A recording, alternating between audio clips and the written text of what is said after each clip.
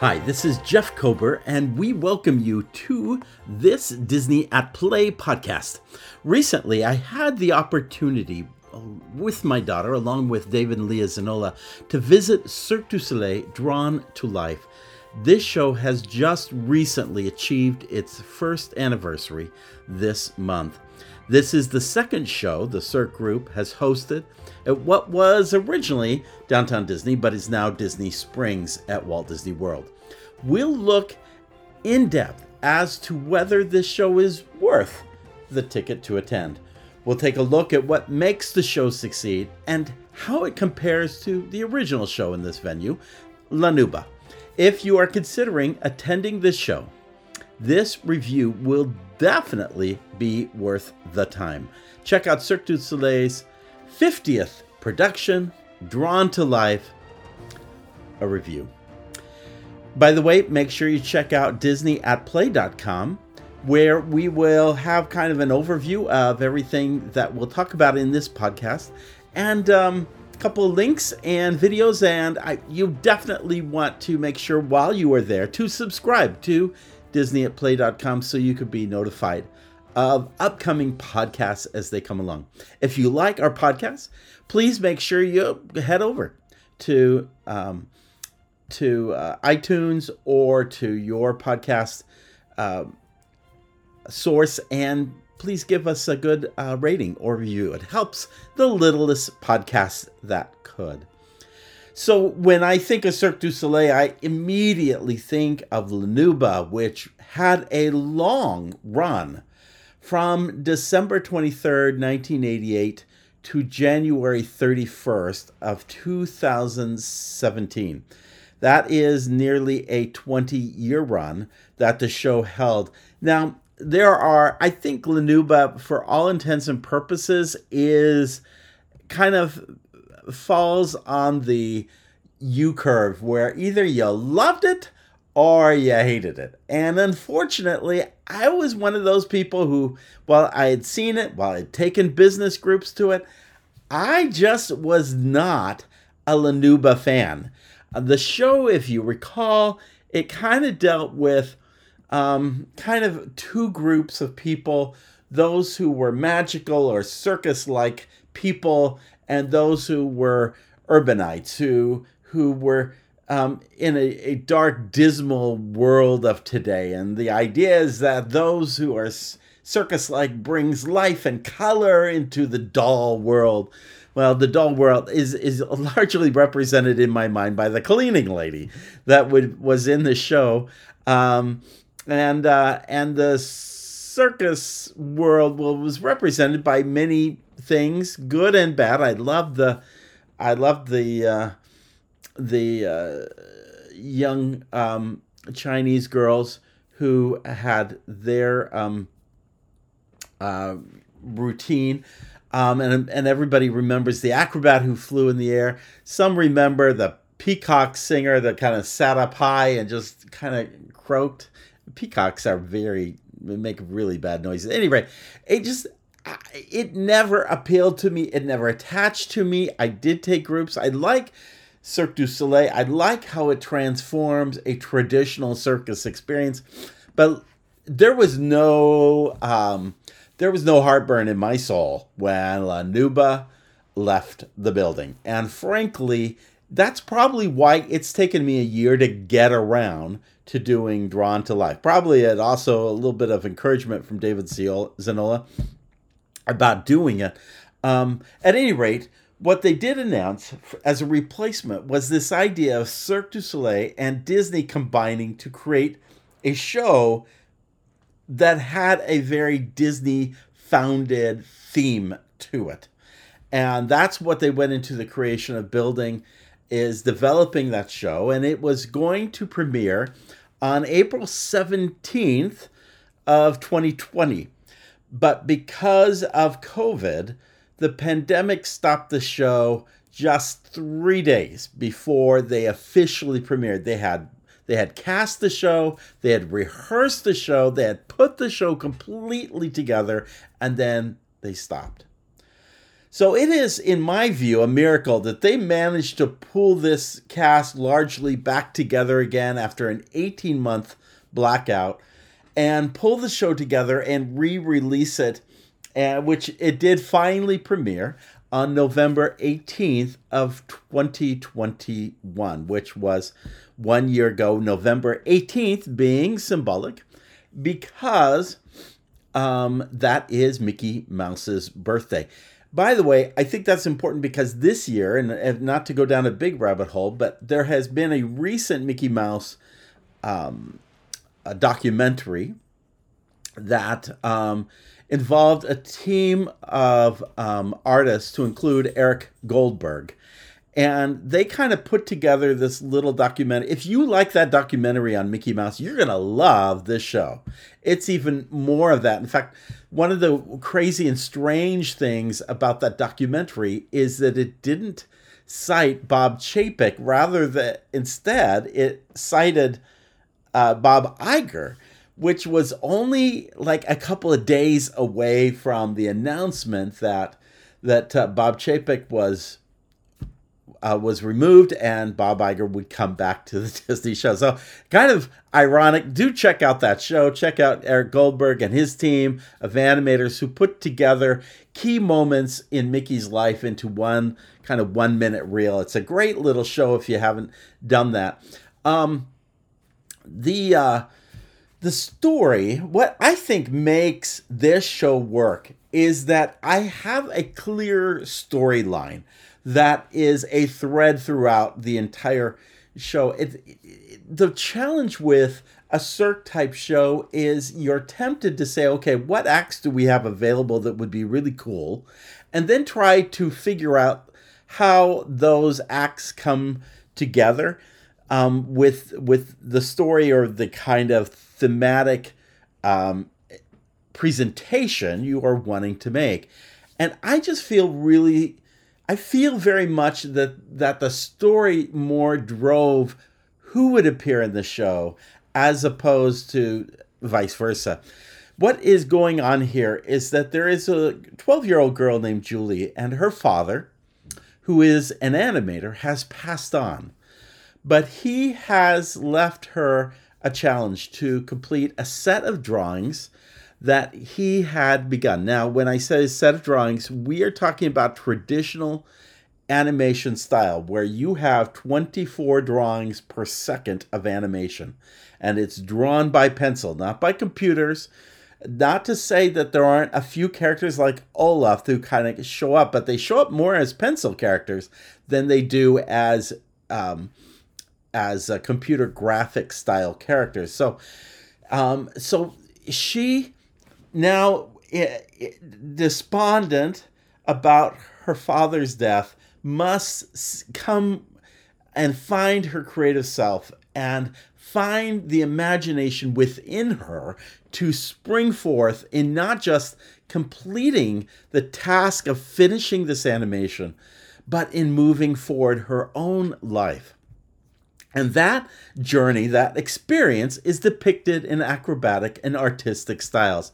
The end result is not just a story of a girl's journey, but is a love letter to classic Disney animation. And let me tell you, as someone who loves, if you love classic Disney animation, you must see this show. It is, if you remember the magic of Disney animation, which, by the way, there's a new book on that. I hope to review that at some point soon. But if you love the exhibit, The Magic of Disney Animation at Disney's Hollywood Studios, originally at Disney MGM Studios, this takes this to a new theatrical level that is inspiring. It begins with the pre-show prior to the time of the show, which is my most important probably hint that I'm going to give you, is you need to be there 30 minutes before opening, because there's a whole set of things that are just nonchalantly working on stage. And in it, you see that Julie has kind of come to a big sofa chair and has fallen asleep. And there is this first dream sequence which allows them to do a bunch of different things on the set. One of those things is that they draw a bunch of children at play. And by the way, if you pay the premium price and you have children that are kind of in that 8 to 12 range, maybe 6 to 12 range, you're going to want to get seats that are pretty much toward the front and center of the show, because they're going to have a chance to come on stage and do their own drawings, and they show those drawings up on the screen before the show begins. It's just really a delightful thing. Meanwhile, a trio of musicians comes out, and they begin to play, which is the song Little Wooden Puppet. And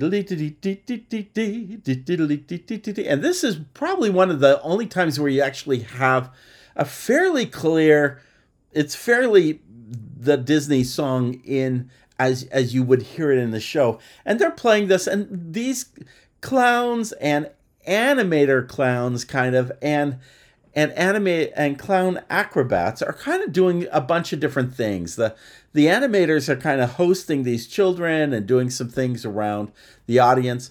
Meanwhile, this group of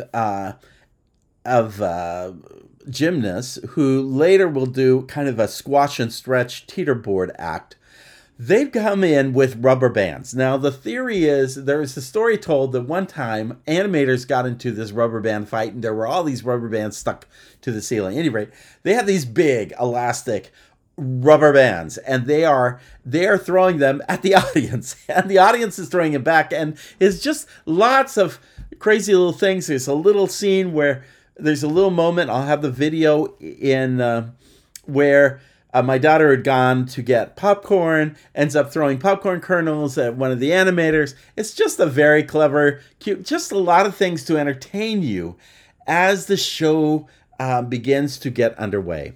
And then you see the first act begins, or the show begins, and you hear this letter written from the father to Julie that explains how much he loves her and how he has left for her this set of drawings that he hopes she can finish and continue. And so her task, and you see these animation sheets kind of stretched out across the very top of the proscenium.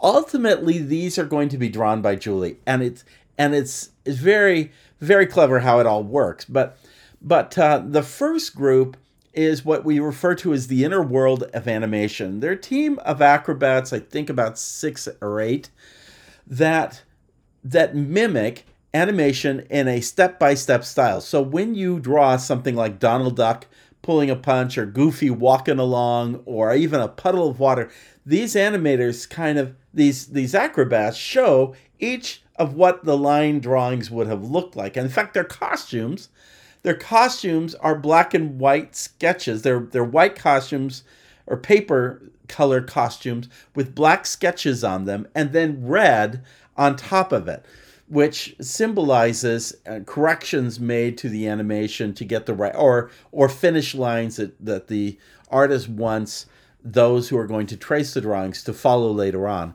And so they do the first act. They're jumping on this very large set of animation sheets, which then is actually just kind of a big bounce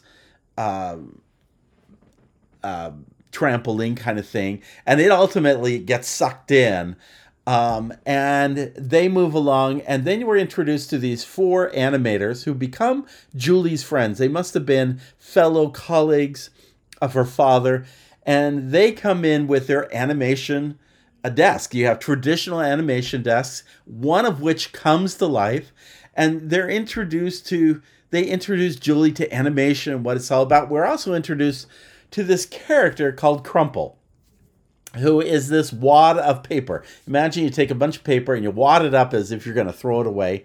She is seemingly an antagonist, but Julie eventually will understand her, and that will help Julie's own journey.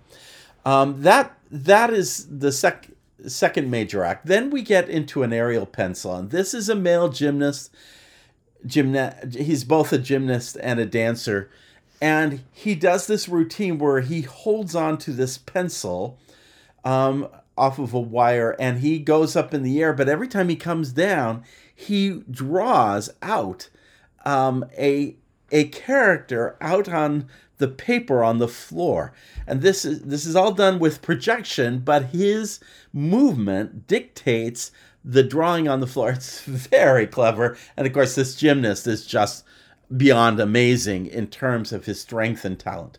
That then transfers to what's called Forest and Stilts, where some colossal pencils that are, well, really, they're, I say pencils, they're stilted pencils, and they're way up high, and they too kind of support Julie in her self-doubt about drawing, because you can see right off hand she's wanting to draw it, but she doesn't see her drawing being equivalent to her father's talent and skill, and it doesn't feel right to her. And you keep seeing her make an effort to draw and bring this together, and meanwhile Crumple comes along as if to say, well, throw away another paper and so forth, and you can't do this, and so forth. Eventually this leads to a set of sheets, or animation sheets.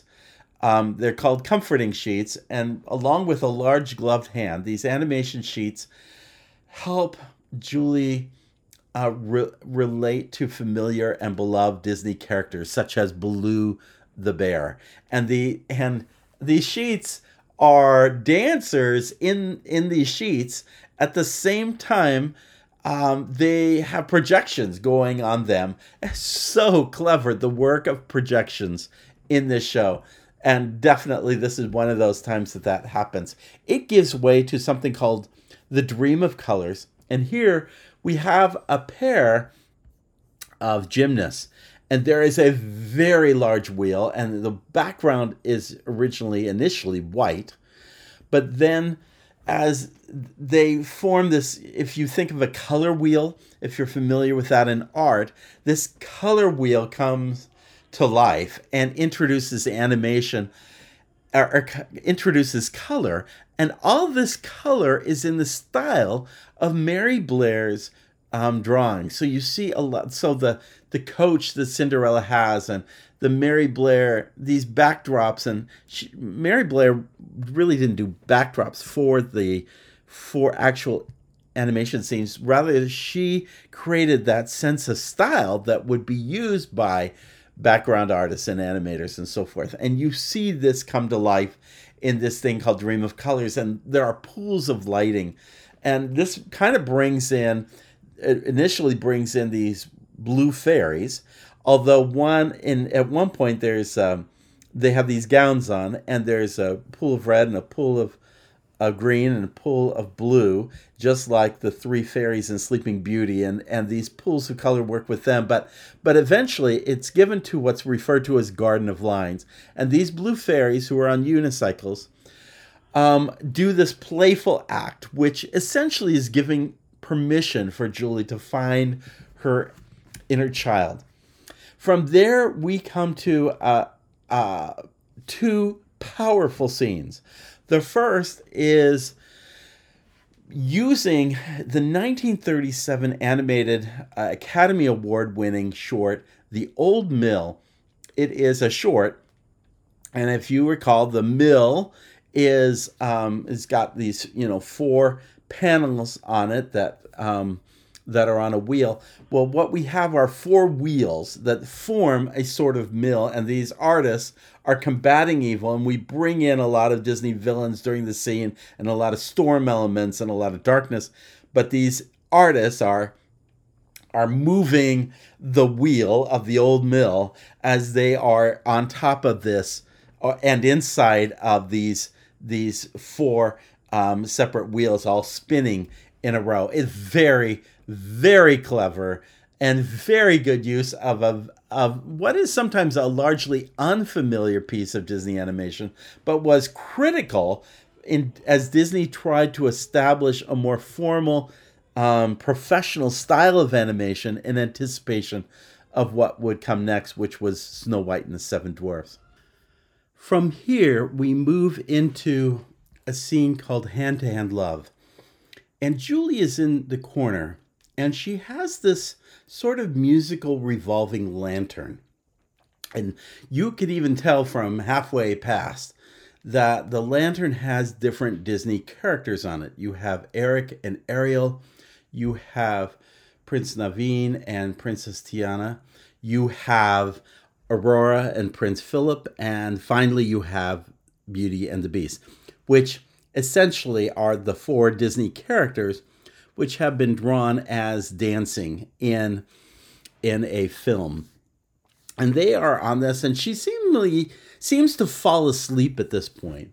But what emerges is this scene where Julie's mother sees her husband, Julie's father, and together they provide a sort of suspended dance. Now, technically, she is on some kind of wire, but the slow motion of this and the smoothness of this dance is powerful.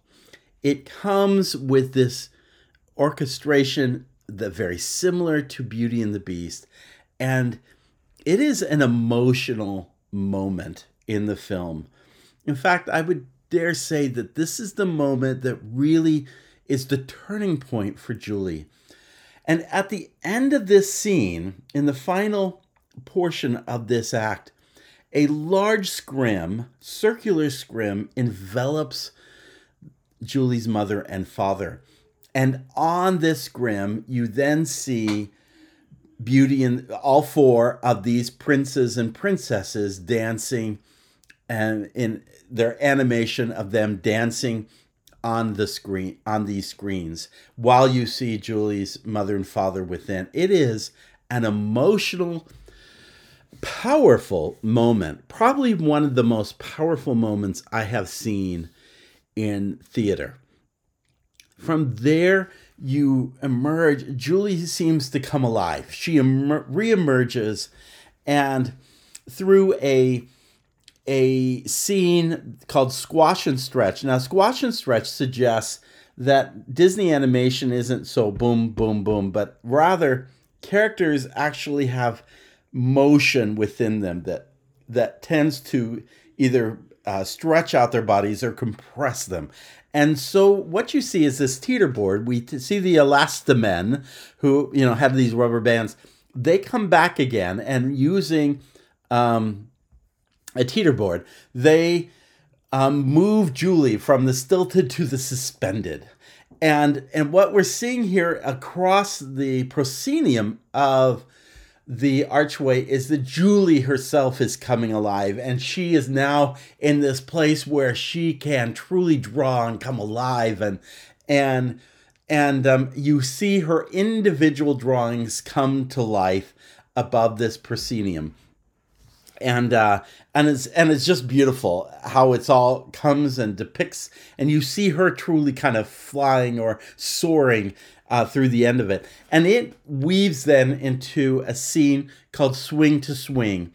And that really brings out the idea that Julie's spirit is set free as a swing to swing team of female acrobats fly through the air, allowing Julie to symbolically fly into the arms of her father and kind of make her final goodbye as she moves on in life. And there are Disney princesses and women that are depicted throughout this scene in the backdrop and so forth. And it just soars. It soars. This act just moves through the air, and it just does this beautiful job, and it brings us all to what is the finale of this show. Now, by the way, all of this is done as what I recall being an hour and a half in length. I should tell you what this show is not, even though I've now gone into this lengthy description of what it is.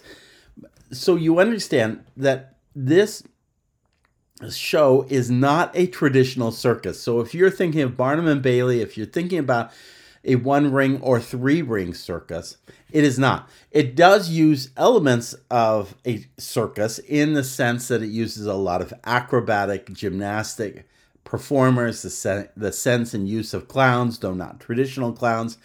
It also uses a lot of multiple things that go on a stage, and which was the idea of the three-ring circus act. There's only one center stage, but there are many things that often are depicted on the stage as it goes on. So that is one way in which this show is not like a traditional circus. The second thing I would say is that this is not a traditional Disney character show. At no point do you see Mickey Mouse coming out and leading, the band, nor at any point do you see a character like Peter Pan, a face character like Cinderella come in. Their depictions are throughout the show, but they are depicted via animation, not via a live costume performance. Nor do you have, while there is dance in the show, nor do you have a Kids of the Kingdom style dance kind of number going on. It is not a replay or montage of Disney songs and animation. Everything that happens for a reason. The music is uniquely, I'll talk about the music in a moment, but music is uniquely designed for this show. And it is not just like you're seeing this montage of Disney songs and animation. And the final thing I would also say is the show focuses on drawn animation, hand-drawn style of animation, not CG, not computer graphics, but hand-drawn animation as you go through this. Now, what is the effect? How does this show work? I've invited the Zanolas along with my daughter to talk about what they saw, worked or didn't work in that show. So let's hear from them, and then I'm going to go through the elements of the show and give you my review. We are here to talk about Drawn to Life. We just saw, and we're here at Disney Springs, so pardon all the craziness of the street, but we just want to get some thoughts and opinions from each of you. So Madison, I'm going to start with you. Tell me what you liked, what worked for you, what didn't work for you out of that show. First of all, the entire show was phenomenal. But the one scene that blew me away the most was the owl scene, where you just have these performers inside these kind of hamster wheels that seem to rotate around, and they walk in them, they do jumps, they do flips. I could watch that all day. She's mentioning I think you said the owl scene, but really it's themed to the Old Mill, one of Disney's first Oscar-winning shorts, and they use these 4 spinning wheels as sort of the wheel of the mill, and so and that act really impressed you. Oh yes, it did. As for the scene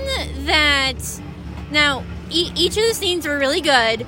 The one that kind of put me off guard was when they were on this kind of, I don't know what it's called, but it happened after the dance between the parents, where they hop up and down. I just thought that was kind of a weird mood shift. You have this pretty somber but sweet scene going on, and then you have all this hopping and kind of clownery going on. It was just kind of a weird mood shift, but it was still fun. It was still really fun to watch.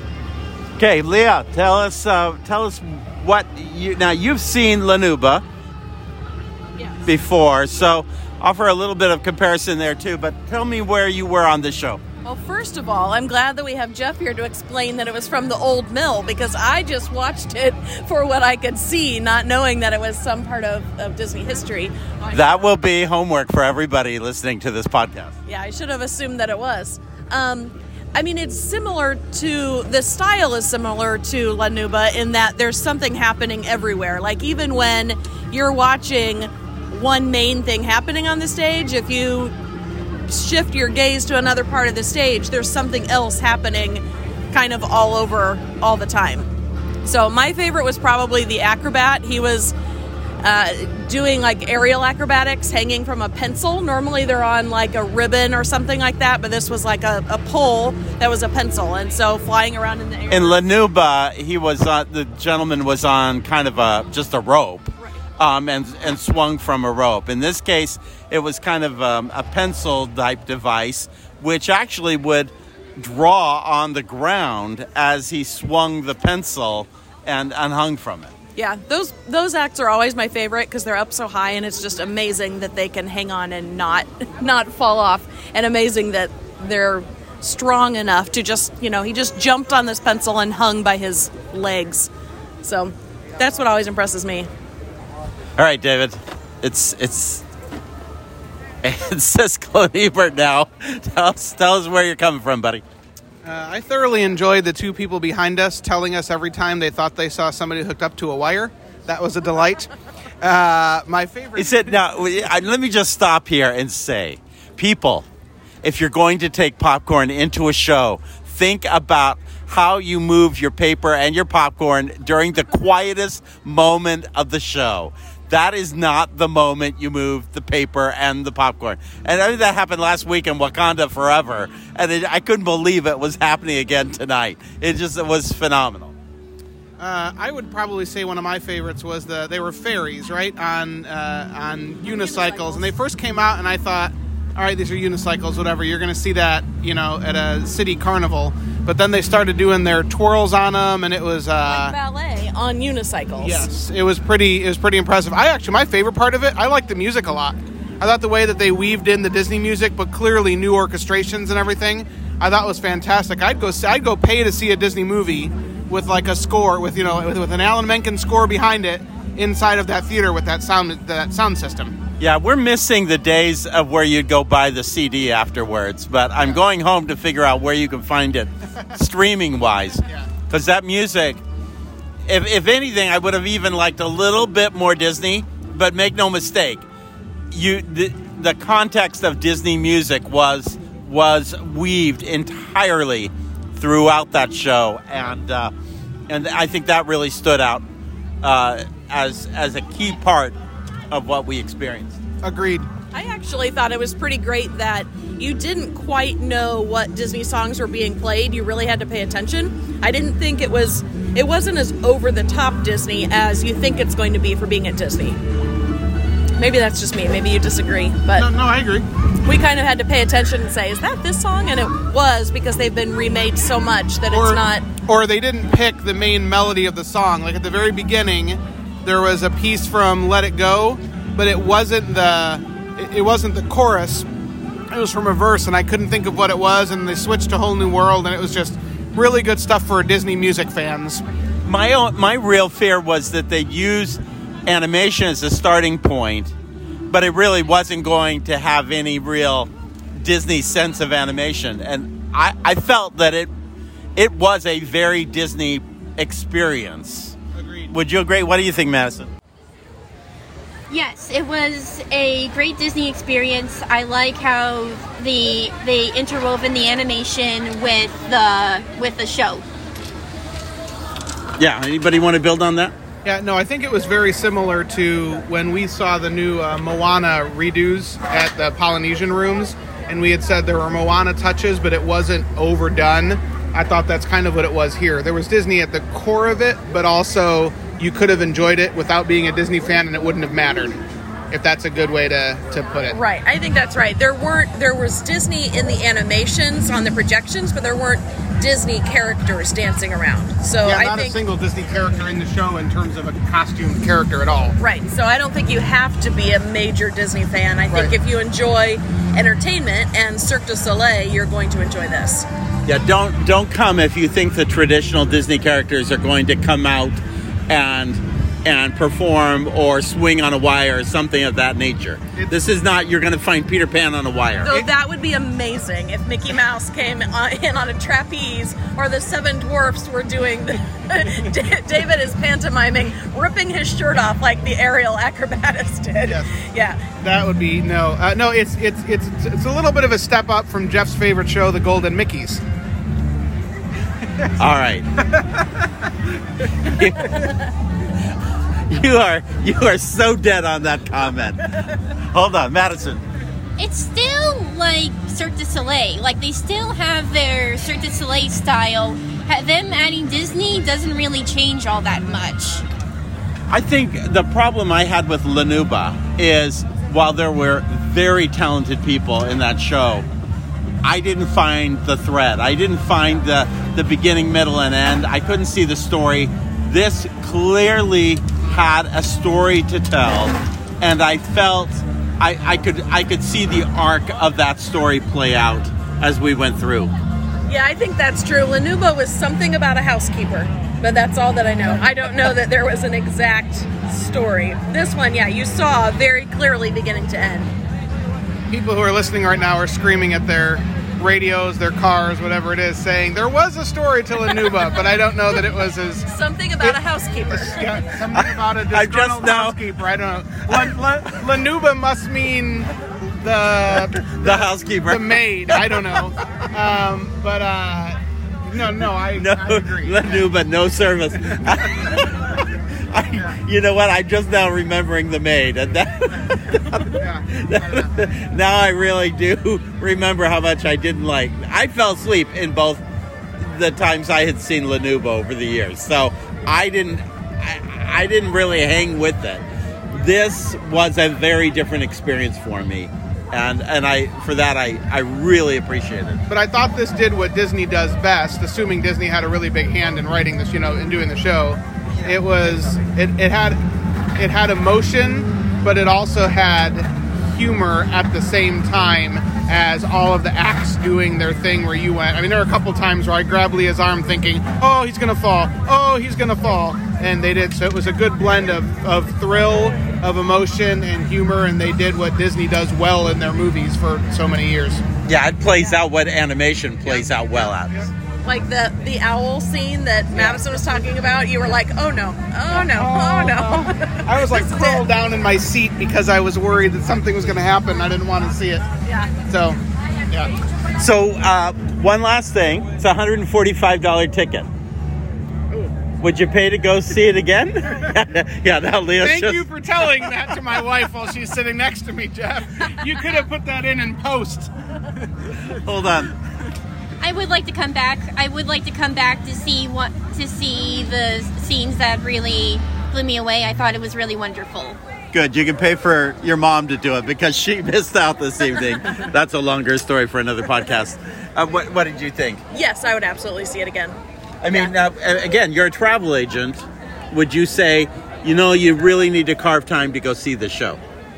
I think if you like live theater, I don't know that I do it on your first trip, but I think if you like live theater and if you're a big fan of Disney animation, then yeah, if you can make it over and it's in the budget, yes, absolutely. And if you're looking for something different, unique, correct, and or you got that evening free maybe when you arrive and you didn't want to do a park, but you want to do something special to kind of kick it off.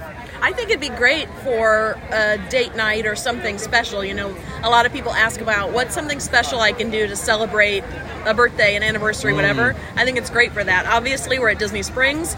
Plenty of places to eat. You can get dressed up.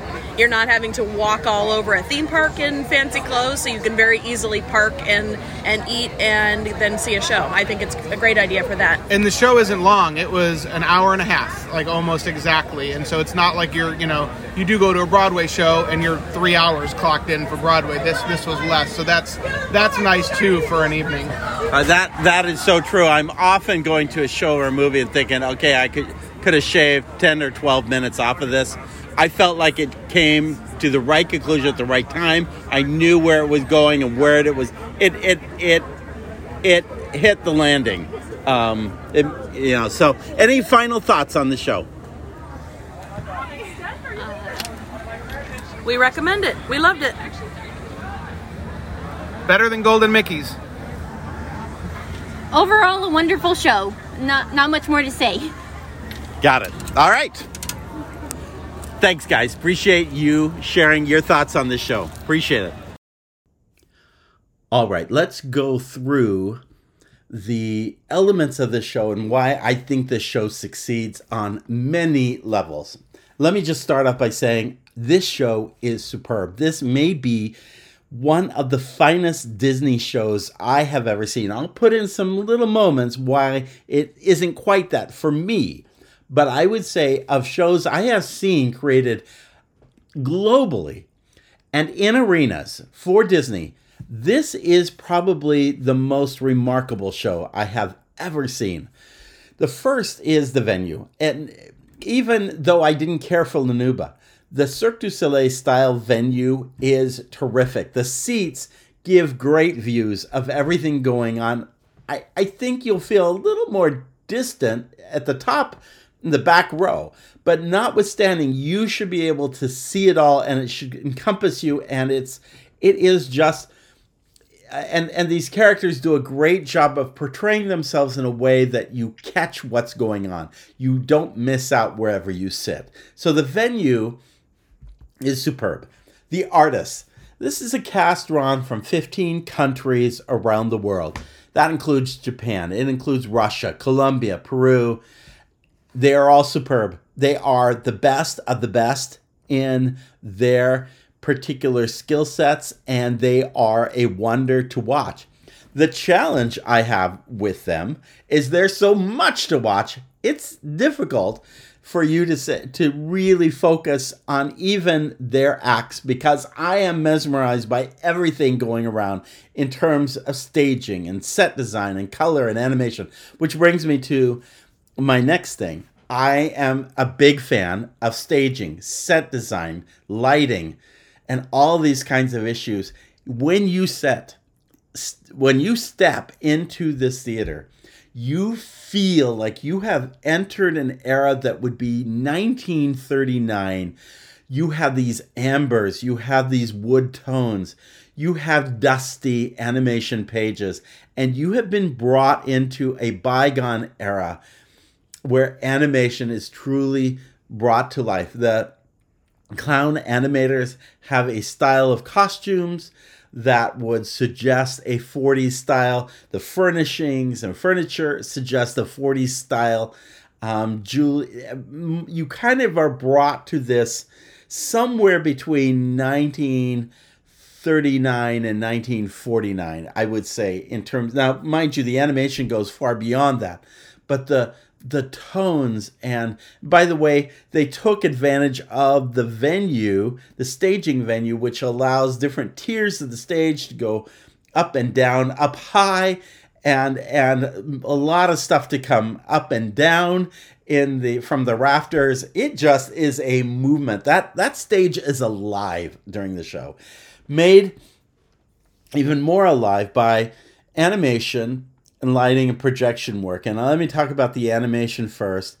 There's a lot of traditional style animation, particularly hand-drawn, not the final finishes. In fact, a lot of it is the sketch work that went into the animation.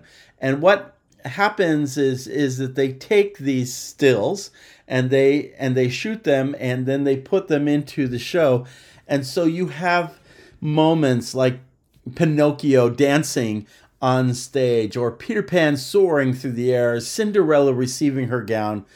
A lot of classic animation is brought to the story, but even animation that goes beyond the era of the Jungle Book, which was the last one that Walt really oversaw, even though it premiered after his lifetime. You have moments from even Olaf, you have moments from Beauty and the Beast, from The Little Mermaid, from Mulan. You have those moments coming too, but they are all brought to you in this classic animation style and led by Eric Goldberg and his team, and they have done an amazing job, including these drawings that Julie does of her trying to find herself and soar. Lighting and projection work. Wow.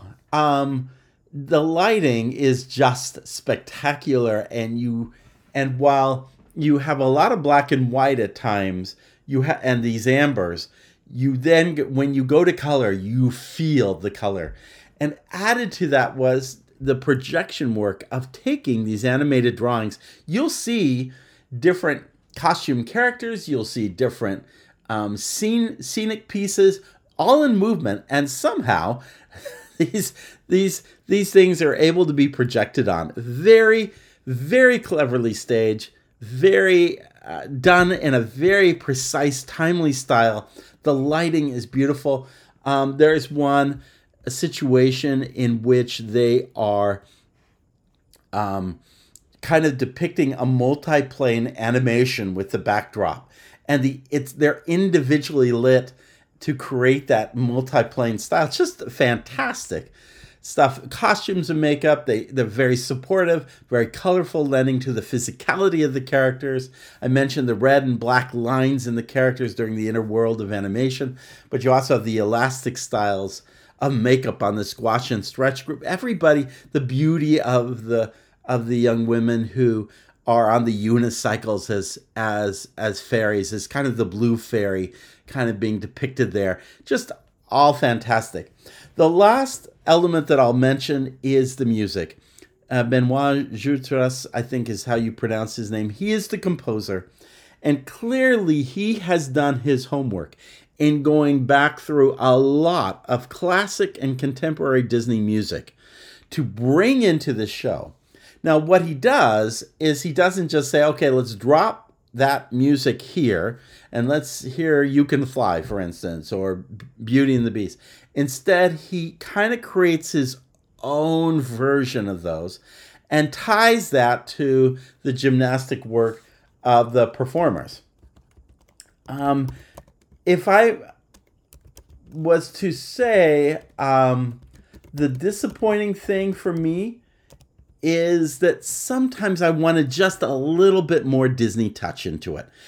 That said, the score is cinematic, it is orchestral in nature, it is full. It is a full sound, and it's a beautiful sound. And the first thing I want to do is go buy the CD, which is, I have yet to find the CD of this, but it is something you would want to sit and listen to as you were working at your desk on an afternoon. It's just beautifully done.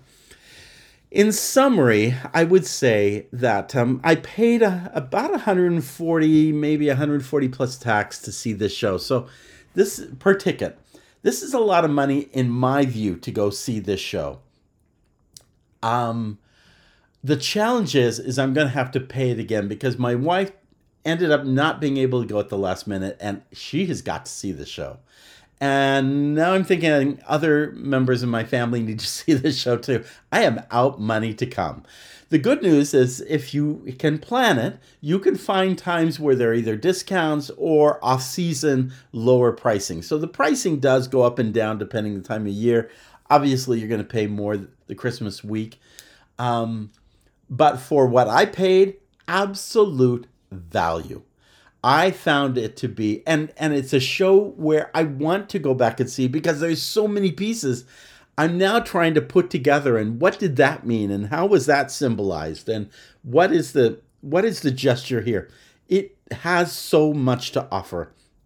And I would say, and of all the circus shows I have seen, and I have seen my share over my lifetime, this is so above and beyond anything I have done before. I can be critical of shows. It's really hard to be critical of this one. The energy and the skill set of these performers and the beauty in which they have woven the magic of Disney animation throughout this is, I sat there thinking, oh my gosh, if only the Nine Old Men or others could have sat and seen this show during their lifetimes. I think they would have cried to have seen their work put out to the level it was portrayed. Who would have ever imagined that hand-drawn animation could be brought into this kind of theatrical piece like it has? It is impressive and definitely worth seeing. All right, I think this has been enough positive expletives for this particular show. Thank you for joining me for this podcast. Check out our Wayfinders Society as our Patreon group seeks to continue bringing these podcasts to you with tools and interactive media that you can use for planning your next Disney vacation, or in the case of our upper tiers, actually learning about Disney's best in business philosophies. Do check it out. The link is right there on the show notes page, and take a test drive of what this looks like, because it only begins at $1 per month. Thank you for being part of this show. Thank you for listening. In the words of Sinbad's storybook voyage, always follow the compass of your heart. Have a great holiday weekend. See you real soon.